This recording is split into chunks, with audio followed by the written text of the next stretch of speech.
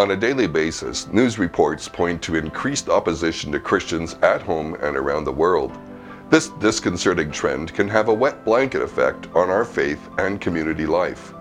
In our quest to see the glory and power of God more tangible in our churches, we may want to think of the minimum and maximum concept. The early church, when under a threat and given a gag order by the religious leaders, called not for a planning meeting, but a prayer meeting. As they prayed, the place was shaken. The glory of God was shown. We have come through a season when many churches have maximized planning, but perhaps minimized prayer.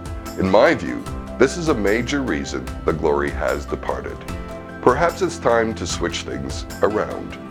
I'm Lyndon of Refresh Ministries.